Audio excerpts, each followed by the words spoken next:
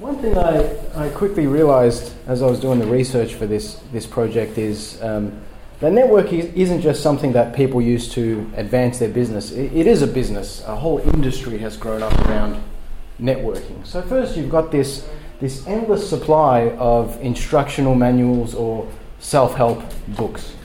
And these are supposed to help you master the skill necessary to be an effective networker. So these are some of the books that are out there for the kind of novices, and then it gets a little bit more serious. Networking like a Pro. The author of this book, Ivan Misner, was described by CNN as the father of modern networking. An Entrepreneur magazine called him the world's networking guru. He's also the founder and chairman of the world's largest business networking organization, and I'll say a little bit more about those shortly. Networking like a Pro, Brilliant Networking, Savvy Networking, Confident Networking, Highly Effective Networking, Non-Stop Networking, Masters of Networking. This is another Ivan Misner production, and that's him there, looking very suave. And it kind of just goes on and on. There's even a niche market out there for self-help books directed at people that aren't otherwise inclined to network, people that find it sleazy or are just socially awkward or whatever reason. People that don't like networking, there are books out there for you as well. And this is just a small sample of all of the books that are available out there. If you follow enough of the links, if you go to Amazon, it gets pretty weird after a while. I won't say any more about that. Okay, so in addition to the books, if you get online, you'll find that there are all sorts of online workshops and webinars that you might take. One of the biggest is sponsored by American Express and takes you through a series of modules, and by the end of it you're supposed to be an expert networker. If all this isn't enough, well, you can enroll in a semester-long course at a university devoted to networking. Here's one that's coming up at Rice University in the US, The Art of Networking. Now, once you're ready to apply all of this knowledge in the field, there's no shortage of networking events that you might attend. Usually they're organised by industry associations. I'm on the mailing list of an organisation called Ethicorp or something like that, and they host several events a week. One thing I noticed is that the price of admission usually varies depending on how important the attendees are or how important the other attendees are. So if the CEO of Microsoft is going to be there, it'll cost you $5,000 to attend. If it's the ethics officer at Microsoft, it'll gold coin donation or something. So you've even got whole businesses that their whole function is to organise networking events. And this was one that was launched in 2003 in my hometown. Well, not in my hometown, in the town that I'm currently living in Canberra. It's called Schmooze. And that's the founder there with the dog. And this is what it promises. Quote, to facilitate introductions and targeted business development opportunities, but all done in a personalised manner. Okay, so they host about 80 events every year, ranging from intimate dinners and lunches to cocktail functions for more large group networking. Okay. Now, given how ubiquitous networking has become, it's surprising to me that ethicists and philosophers haven't really kept up with this. There's a rare exception. There's an article that appeared in Business Ethics Quarterly over a decade ago by a guy called Jonathan Schoncheck, and he was interested in whether networkers use one another as mere means and therefore violate Kant's categorical imperative. So he was interested in whether the networker does any injustice against the networkee. Okay? And he arrives at the conclusion that they don't. There's no problem here. I'm going to look at an alternative argument, and I think a more formidable argument, which focuses instead on whether the networker does any injustice against the people outside of the network. Okay? Whether he's seeking some kind of illegitimate advantage. All right, so first, a few preliminaries. If you look at the literature, sometimes you'll see a number of different forms of networking get distinguished. There's utilitarian networking, emotional networking, and virtuous networking. I think the guy that first came up with this taxonomy is Dominic Mealy in the Journal of Business Ethics. So utilitarian networking, this is a quote from Mealy, is made with the intention of obtaining benefits related to economic advantages. Networking may be a practice to find jobs, clients, and contracts, to be promoted faster and at a younger age, to get advice in difficult situations, or to acquire useful information and resources. Utilitarian networking. I don't really like the language that's being used here, but let's just go with it. So that's utilitarian networking. Emotional networking is described as being motivated by the desire to have a pleasant relationship. Just that. Virtuous networking is described as networking which is motivated by a, quote, a positive moral intentionality towards others. And by that, it seems that they just mean a non-instrumental concern for the well-being of others. I'm just going to focus on utilitarian networking, and that's partly because I think the taxonomy is over-inclusive. Right? What they call emotional networking just seems like plain old socializing, and what they call virtuous networking just seems like plain old altruism or friendship. So I really think this is what networking is all about. It was once aptly described as socializing with an economic purpose. Right? So that's what I'm looking at. And I'm going to be even more specific. I'm focusing on networking which is aimed at career advancement. And even more specifically, I'm looking at networking, the aim of which is to help you prevail in a formal competitive process for a job at some point in the future.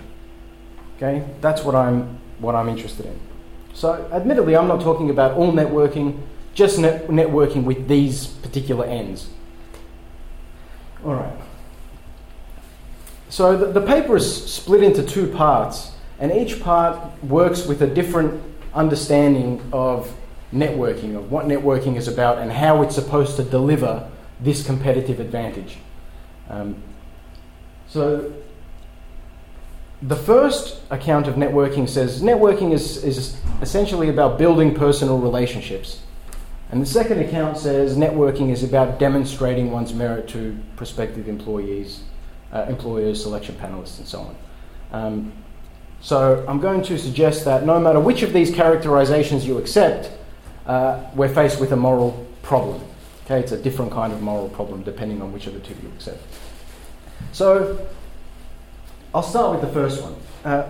And I start with what I take to be a relatively uncontroversial assumption, which is that jobs that are the objects of competition, and you can extend this to, say, university placements, but I'll just talk about jobs to keep it simple. Jobs that are the objects of competition ought to be awarded on the basis of merit.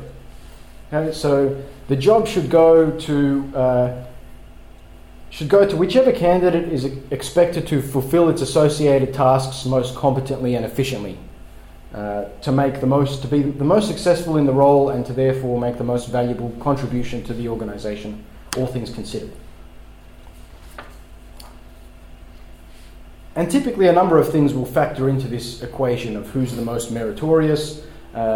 Formal qualifications will obviously count, but there will also be experience, demonstrated work ethic, so on and so forth. Our meritocratic ideal essentially says that only these considerations, and only insofar as they're relevant to a candidate's suitability for a particular job, only they may be taken into account. And a corollary of this is that considerations that have nothing to do with one's relative merit should not influence the selection process. That's why we object to certain forms of discrimination in hiring and promotions. So one's sexual preference or racial identity or gender, these things can't legitimately be presumed to track one's merit or job worthiness, and so for that reason they ought not to be taken into account. Okay, so that's why we object to discrimination. Our commitment to meritocracy is also why we object to, say, nepotism, favouritism shown towards family members. Insofar as your family ties don't tell us anything about your merit, they shouldn't form part of the selection process. Now, on one understanding of networking, it seems to involve seeking non-merit-based favour, right? So I'll come back to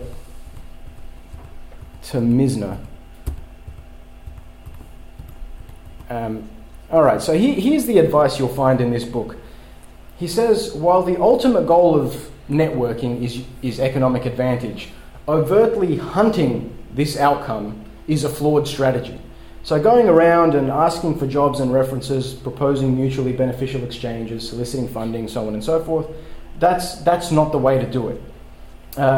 Hunting doesn't work. What he suggests is farming. Farming is how you network like a pro. And this is what he means. The idea is you build a rapport with people that might be in a position to benefit you at some point in the future. You endear yourself to them and you win their goodwill. These seeds will reap a bountiful harvest, he says, so drop the gun and grab the plough. Okay. And you'll find similar advice if you read the book How to Win Friends and Influence People by Dale Carnegie. Very similar advice. That was once described as the timeless Bible of networking. All right, so the main purpose of networking on this view is the ingratiation of the networker to the networkee. The effective career networker makes himself known to and liked by employers, selection panelists, and so on and so forth. If all goes according to plan, these people will take their fondness for the networker into account when making decisions that affect his or her career. If these decisions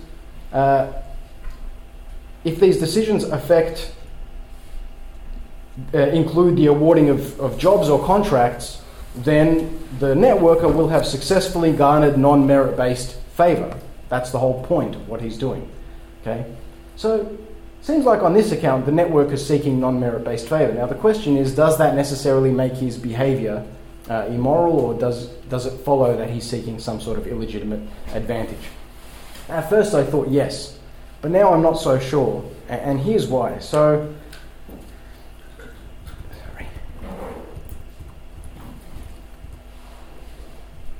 some methods of seeking non-merit-based favour strike us as clearly unacceptable, and bribery is the obvious example here. When Andy bribes Barry to get a job that many people are competing for, Andy's trying to induce Barry to consider things other than merit in a process where we agree merit is the only relevant consideration. Okay? Whether or not the bribe succeeds, whether or not it's taken, still Andy is trying to induce a deviation from meritocratic norms, and that's why we find it objectionable. So it remains an attempt to distort the meritocratic allocation of positions that justice demands. So that's bribery, but there are other cases where seeking non-merit-based favour may strike us as relatively unproblematic. I'll give you a few examples. So non-merit-based favour and disfavour come in many forms. Racism, sexism, nepotism, they get the lion's share of attention, but you've also got heightism, weightism, and lookism.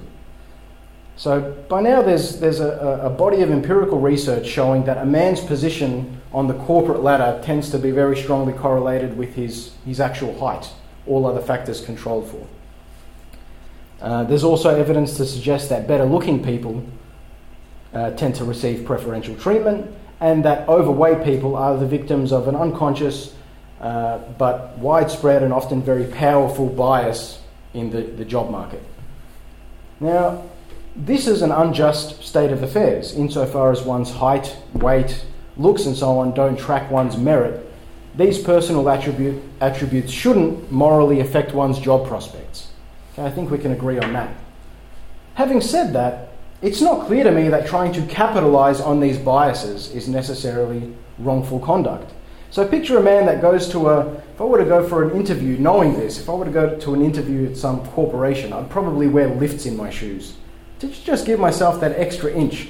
Okay, so I know this bias exists and I'm going to act in a way to try and take advantage of it. Or you might think of an even more kind of mundane example. A woman who knows full well that applicants that are prettier have stronger prospects, so she gets her hair and makeup done professionally before an interview. Now you might say, well, this is unproblematic behaviour. There's nothing wrong with trying to look good for an interview or wearing shoes that give you an extra few inches.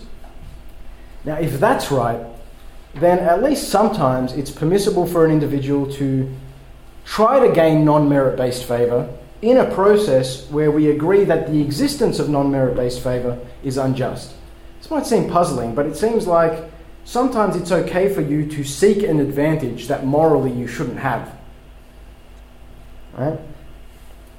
So here's the question. If wearing makeup to an interview is permissible, despite the fact that it involves an attempt to gain non-merit-based favour, clearly we need to be more precise about why bribing one's way into a job is objectionable. Okay? It can't simply be that the bribe payer is seeking non-merit-based favour. And to this end, we might put forward the following response. The bribe payer is inducing a deviation from meritocratic norms by conferring benefits upon the relevant decision maker. He's trying to buy something that should not be bought and sold, essentially. Now, I think this answer's on the right track, but it's a little bit too narrow. The bribe payer, his actions are objectionable because he's inducing a deviation from meritocratic norms, but I think that inducing a deviation from meritocratic norms is just a specific way of affecting a deviation from meritocratic norms. So I'll give you an example to try and make clear what I mean. And it's kind of a far-fetched hypothetical, but Andy is applying for a job at Barry's factory. Andy has heard that Barry has a reputation for being nepotistic. Okay, so he gets on that website, ancestry.com. I don't know if you've seen it. They advertise it on TV all the time, and he browses around on this website. After several hours, he finds that there's actually some genealogical link between himself and Barry, the guy whose company he's applying for a job at. So he decides to kind of bring this up during the interview at some point in the hope of engaging Barry's nepotistic leanings, right? In this scenario, Andy's scheming to gain a non-merit-based advantage over other applicants, but he's not offering anything tangible to Barry to induce this. Still, I think we'd regard Andy's behaviour as morally unsavoury at least. The mere fact that he's attempting to affect a deviation from the meritocratic allocation of jobs, that seems bad enough. The mere absence of an inducement doesn't seem to matter all that much, or certainly doesn't exonerate him. Okay? Now contrast this to the applicant getting her makeup done professionally. Her act is not of a kind that affects non-merit-based favour. The bias towards better-looking people is already operative in the minds of the selection panelists. The applicant is merely trying to maximise her chances of being the beneficiary of this bias. So in other words, the applicant may be exploiting non-merit-based favouritism, but her behaviour is not instrumental in its production. Whether or not she wears makeup, the scourge of lookism is such that appearance-based bias will remain a factor and will contaminate the process. Okay, do you get the distinction I'm trying to make here between exploiting and actively cultivating or affecting non-merit-based favour? So with that in the background, we might put forward the following as a general principle. Deliberately affecting non-merit-based favouritism is impermissible, but merely exploiting it is not. So when Andy bribes his way into a job that many are competing for, his actions are wrong because they actively cultivate non-merit-based favour. Andy's actions are of a kind that introduces non-meritocratic distortions into the selection process. The same charge can be brought against Andy in the Ancestry.com hypothetical. Barry's nepotistic leanings are inactive until Andy deliberately engages them, thus affecting a departure from meritocratic norms. And now the all-important question is, on which side of this divide does networking fall? Is it a case of trying to affect a deviation from non-meritocratic norms, more akin to bribery, or is it like wearing makeup to an interview to capitalise on an existing distortion or an existing bias? It's not entirely clear to me, but if I had to go one way, I'd say it's more like the case of bribery. It's more like affecting a non-meritocratic distortion. So just picture an employee selection procedure where none of the selection panelists has met any of the candidates. Everyone's a relative stranger. You might have other distortions in play here, racism, sexism, and so on, but favouritism based on personal affections isn't one of those distortions because everyone's a stranger. Now imagine a second scenario where a couple of the candidates have successfully networked the selection panelists at a cocktail function earlier in the week. The candidates attended this function precisely to meet and to ingratiate themselves to the selectors as per the advice found in all those self-help books. In this scenario, personal affections might come to influence the selection process, and that's precisely the state of affairs that the networkers contrive to bring about. So plausibly, if career networking is about building personal relationships to improve your prospects of prevailing in a formal competitive process for a job, the networker is trying to affect a deviation from meritocratic standards. And if this is what underpins our objection to bribery, then should we not, on pain of arbitrariness, condemn networking on the same grounds? That's essentially my argument. Okay? And I also think we should be careful not to exaggerate the differences between the methods that the networker uses and the methods that the bribe payer uses. Okay, so we said that, look, the bribe payer, he's seeking to induce a deviation from the meritocracy by making offers, whereas the networker doesn't seem to be offering anything to his audience, so we can't sensibly say that he's inducing anything. But no, if you look at the advice found in one of the books that I mentioned earlier, How to Win Friends and Influence People, the timeless Bible of networking, it really has one piece of advice.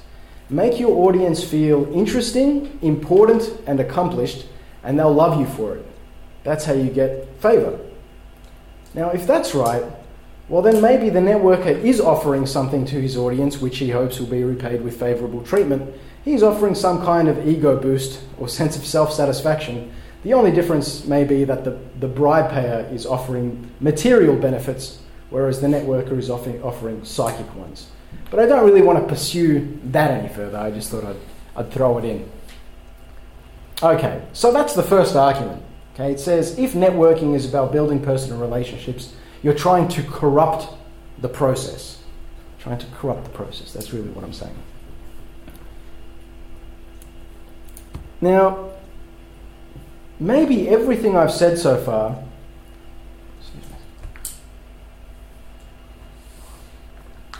is just based on a fundamental mischaracterization of networking. So maybe the networker, rather than attempting to foster and benefit from non-merit-based favoritism, he's trying to demonstrate that he is in fact the most meritorious. Now, after all, if you think about it, merit is about more than formal qualifications. Social and communication skills might count, confidence might count, assertiveness might count, at least in some cases for certain jobs. These might be attributes which make you suitable for a particular position. They might be bona fide qualifications for this particular role. You know, the effective networker, you might argue, is putting these skills on display. Should he thereby impress his audience and be selected for jobs ahead of other candidates in future selection processes, he's achieved this by proving his merit, rather than by influencing the audience to consider things other than merit when making their decision. Right? So that's the second understanding of networking. But even, I think this is a more charitable understanding of networking, but it still raises ethical problems. And to see this, consider other adversarial contexts where winning involves impressing or persuading judges, and where there is a formal process that gives competing parties a structured setting within which to do this. In these other contexts, a competitor that attempts to win the judges over outside of the formal process is thought to be seeking unfair advantage. So take, for example, the most obvious comparison I could think of here is a lawyer, an attorney, that telephones the judge after the strike of the gavel sometime at night to discuss the substance or merits of a case. And this practice is known as earwigging. I think there's some kind of insect that crawls into your head and lays eggs there or eats your brain or something. They call this earwigging. And this is regarded as a serious breach of legal ethics. It's contempt of court, actually, if you try and earwig the judge. Now, importantly, the earwigging attorney, he might not be attempting to introduce dubious considerations into the judge's mind, but we object to his actions nevertheless. We object simply because he refuses to compete within the parameters of a formal process that's been established to regulate the contest in a just way and to give all parties an equal chance of winning. That's why we object to earwigging. So my general question here is, isn't networking to personnel selection what earwigging is to legal proceedings? Okay? Where a job is the object of competition, prevailing involves impressing a judge or judges.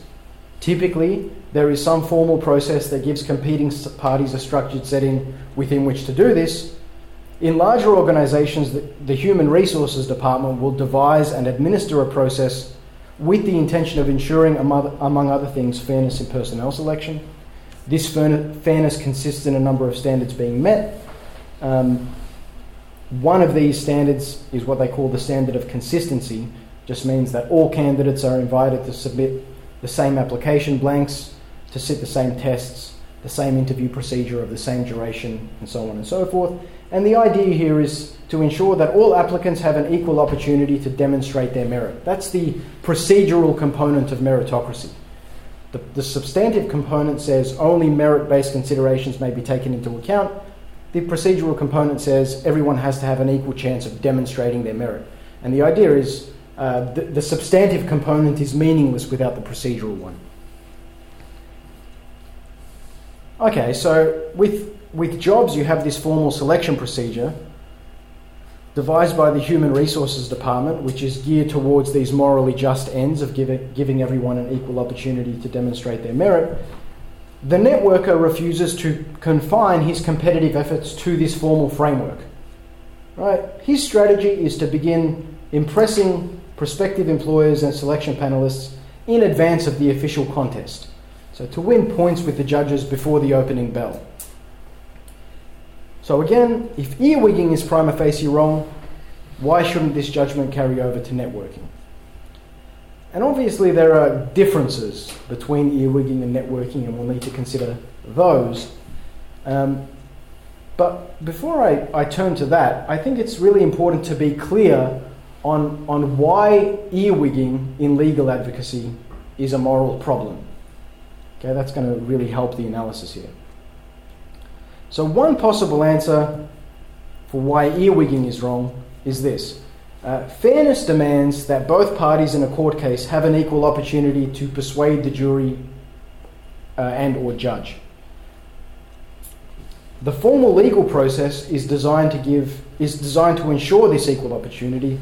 The earwigging attorney, by advocating in private before the trial has begun or between sessions, is effectively attempting to gain more than an equal opportunity and thereby to consign the competition to less than an equal opportunity, which is unfair. Okay, that's kind of my first attempt at explaining what's wrong with earwigging. But it doesn't quite work, this explanation, and here's why. So thinking of another kind of hypothetical, imagine the following scenario. Andy's the prosecutor, Barry is the defense attorney. One night, Andy calls the judge to earwig him, and Barry finds out and is incensed. And Andy responds as follows: "Mate, you've got the judge's number as well.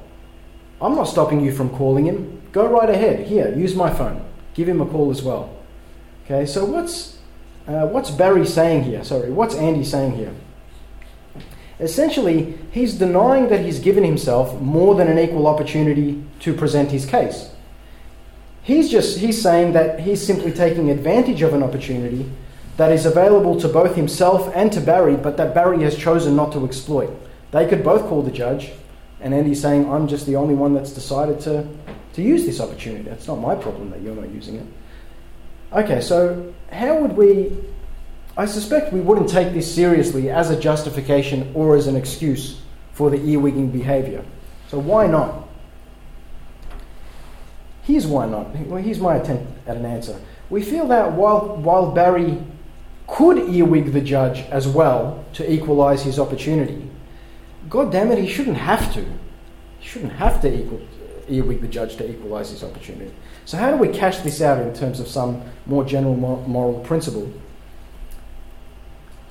I'm going to submit that the wrong-making feature of earwigging is that it violates a certain procedural right that competitors have, which we might for convenience call the right of bounded competition. I don't really like this language either, but it's the best I could think of. If you have suggestions, I'd like to hear them. But the right of bounded competition, this is what it says. In a contest where winning involves impressing or persuading judges, and there's a formal process designed to give all competing parties an equal chance of doing this, one is entitled to compete within the confines of the formal process without suffering a relative loss of opportunity simply for doing that. Okay, so the idea is you shouldn't be punished simply for sticking to a morally just selection process, simply for confining your competitive efforts to that just selection process. The earwigging attorney, he denies his adversary this right. He forces his adversary to venture beyond the formal process simply to avoid suffering a less than equal opportunity. Right? The other attorney, he also has to now earwig the judge to equalise his opportunity. And you can see where this is going. At first glance, the networker is guilty of the same kind of thing. He seeks out opportunities outside of formal selection processes to demonstrate his merit to prospective employers. If those vying for the same jobs want to ensure that they have an equal opportunity to demonstrate their merit, well, they too must stray from the formal selection process. They too must network or find some other strategy of equalising their opportunity. So it seems like the networker, like the earwigging attorney, is infringing this right to bounded competition. Okay? The right to compete within the confines of the formal process without suffering a relative loss of opportunity simply for doing that. All right, so now let me come back and talk about the relevant differences between networking and earwigging, and let's think about whether or not they can justify contrasting judgments on these two types of behaviour. The most obvious difference, when I talk to people about this is the most obvious difference that they point out. Earwigging in legal advocacy is prohibited by established and accepted rules, whereas there is no rule against networking. Okay, so it's a sense in which earwigging is against the rules. So I'll give you an example. The term earwigging is actually unique to the US state of Mississippi, and the circuit court rules of that state include the following.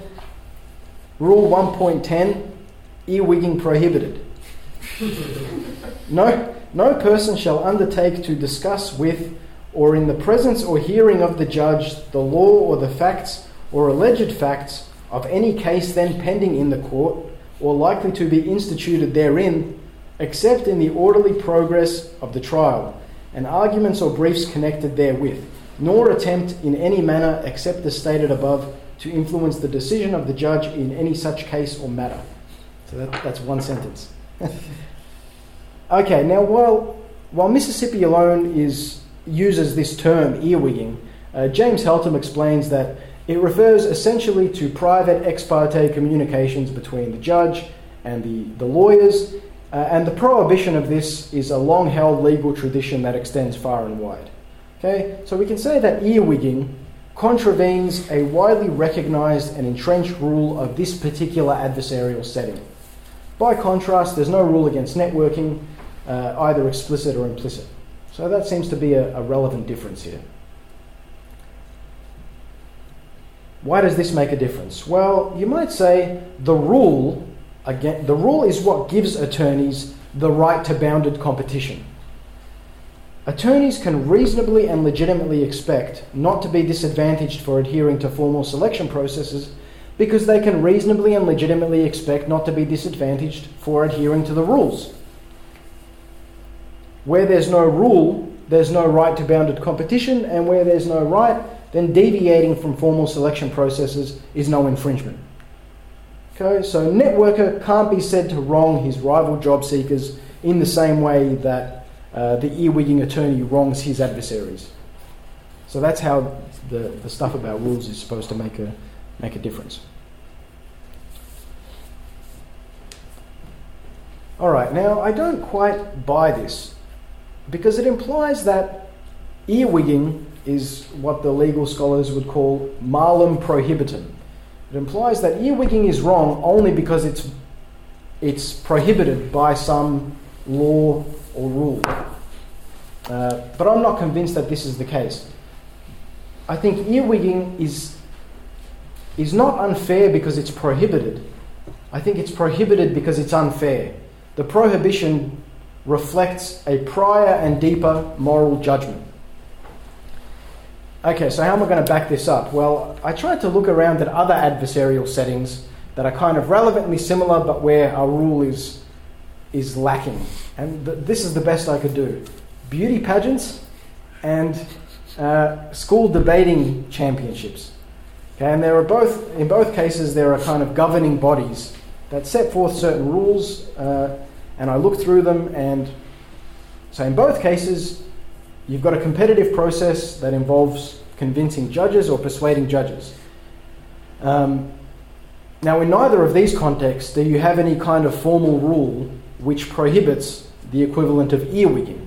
But imagine you've got this debating contest that's coming up. One of the students that's debating tomorrow sees one of the judges in the lobby at the bar before an event and goes and decides to earwig the judge.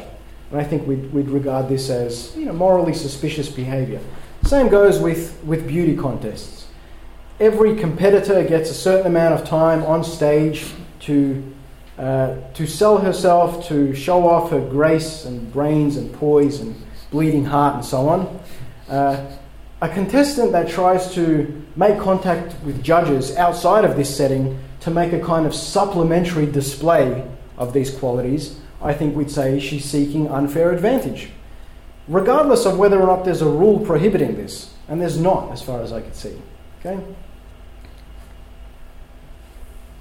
So if that's right, then there's a prima facie moral obligation not to earwig the judge in legal proceedings, in school debates, in beauty contests, and this obtains regardless of whether the duty is enshrined in a rule or a formal code of any kind. Okay, so that's my way of saying I don't think the absence of a rule can let the networker off the hook. Maybe the difference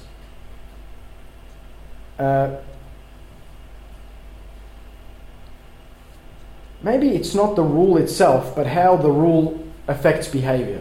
Or here's the more general point. Maybe the difference is this. The relevant difference is this. Maybe I'm being naive, but I assume that with earwigging, it's relatively rare. Okay, and that's partly because it's prohibited. A few people would risk it. Networking is ubiquitous. Everyone does it. And maybe this is a relevant difference. Given this, maybe the networker can make the following kind of justification. He could say this: look, if I were the only person in the world networking, then perhaps I would be liable to the charge that I'm seeking more than an equal opportunity to demonstrate my merit. But everyone's networking, so I'm doing it just to ensure that I'm not consigned to a less than equal opportunity.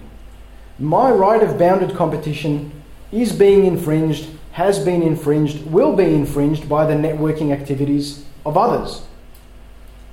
So to mitigate the adverse effects that this will have on my career prospects, I'm joining the party. A moral code which prohibits me from networking is unreasonably demanding in the self-sacrifice that it requires. All of these other people are networking. If I don't follow suit, I'm going to be at a disadvantage compared to them. So maybe that's the justification here. That's the relevant difference between networking and earwigging. So, in other words, the networker might say that his is an act of self-defense, essentially, rather than an act of career advancement. He's just trying to make sure that he's not being disadvantaged by the networking activities of others, given that it's so widespread. And I actually have a little bit of sympathy for this, but there's a problem. While lots of people network, Lots of people don't. As we saw, a lot of the self-help literature is devoted to, at least some of it is devoted to people that don't network and that don't like networking and haven't been able to bring themselves to do it. Other people might be willing but unable to network. As I mentioned, a lot of these events are obscenely expensive. So maybe some people just can't afford to attend these kinds of events where the highly effective networking takes place. Whatever. There are people out there that don't network, and these people are going to be in the as part of the contest for jobs. So what does that mean? Well, if I'm networking to ensure that my opportunity to demonstrate merit remains equal to that of other networkers, I will at the same time be giving myself more than an equal opportunity that is enjoyed by non-networkers. I'm giving myself extra opportunity relative to them. So essentially, another way you might think about it is, I've become part of a group whose pattern of behaviour denies the right of bounded competition to members of some other group. I've become part of this group, networkers, who denies this right that I've mentioned to non-networkers. There's collateral damage, right? That's another way of saying this. There's collateral damage. My act is a defensive one, but unfortunately there are these other people who are not networking, and I'm going to give myself more than an equal opportunity relative to them. So given this, my justification, it seems, has to go something like this. I'm allowed to network in order to avoid suffering a less than equal opportunity vis-a-vis other networkers, even if as a side effect of this, I put non-networkers in a position of disadvantage compared to me. So this may deny their right to bounded competition, but it's justified, all things considered. I can't be expected to surrender my equal opportunity by exercising self-restraint in a context where so many other people aren't exercising self-restraint. This kind of reasoning isn't unfamiliar. In cases where an individual is defending himself, we often feel that his actions are permissible, even if some collateral damage is to be expected. The doctrine of double effect, right, says that an act of self-defense can be justified even where it harms innocent bystanders, as long as this harm is merely foreseen and not intended, and as long as it's proportional to the good anticipated. And so maybe the networker can invoke something like the doctrine of double effect here. He can say, my actions have collateral damage, but they're nevertheless justified defensive acts, all things considered, because I need to protect myself against suffering an unfair disadvantage. Even if we accept this, and I think we should be somewhat reluctant to, because if you think about it, it looks a lot like the kind of defensive doping argument. Lance Armstrong and Ben Johnson and whatnot. I saw Ben Johnson, the Canadian sprinter, on TV not long ago, and he was saying something like, I wasn't the only guy doping on that track, I was just the fastest one. Right, so, I mean, it's kind of a defensive justification, the idea being, if I don't use drugs, given that everyone else is using drugs, I'm going to be at an unfair disadvantage. So I'm using drugs just to level the playing field. If we wouldn't accept it in that kind of context, I'm not sure that we should accept it here, but let's accept it. Let's accept this doctrine of double effect type justification for networking. Importantly, even if we concede this justification, the justification concedes that networking is prima facie morally wrong. The doctrine of double effect is used precisely to show that acts which are presumptively immoral, such as inflicting harm on innocent bystanders, can sometimes be justified, all things considered.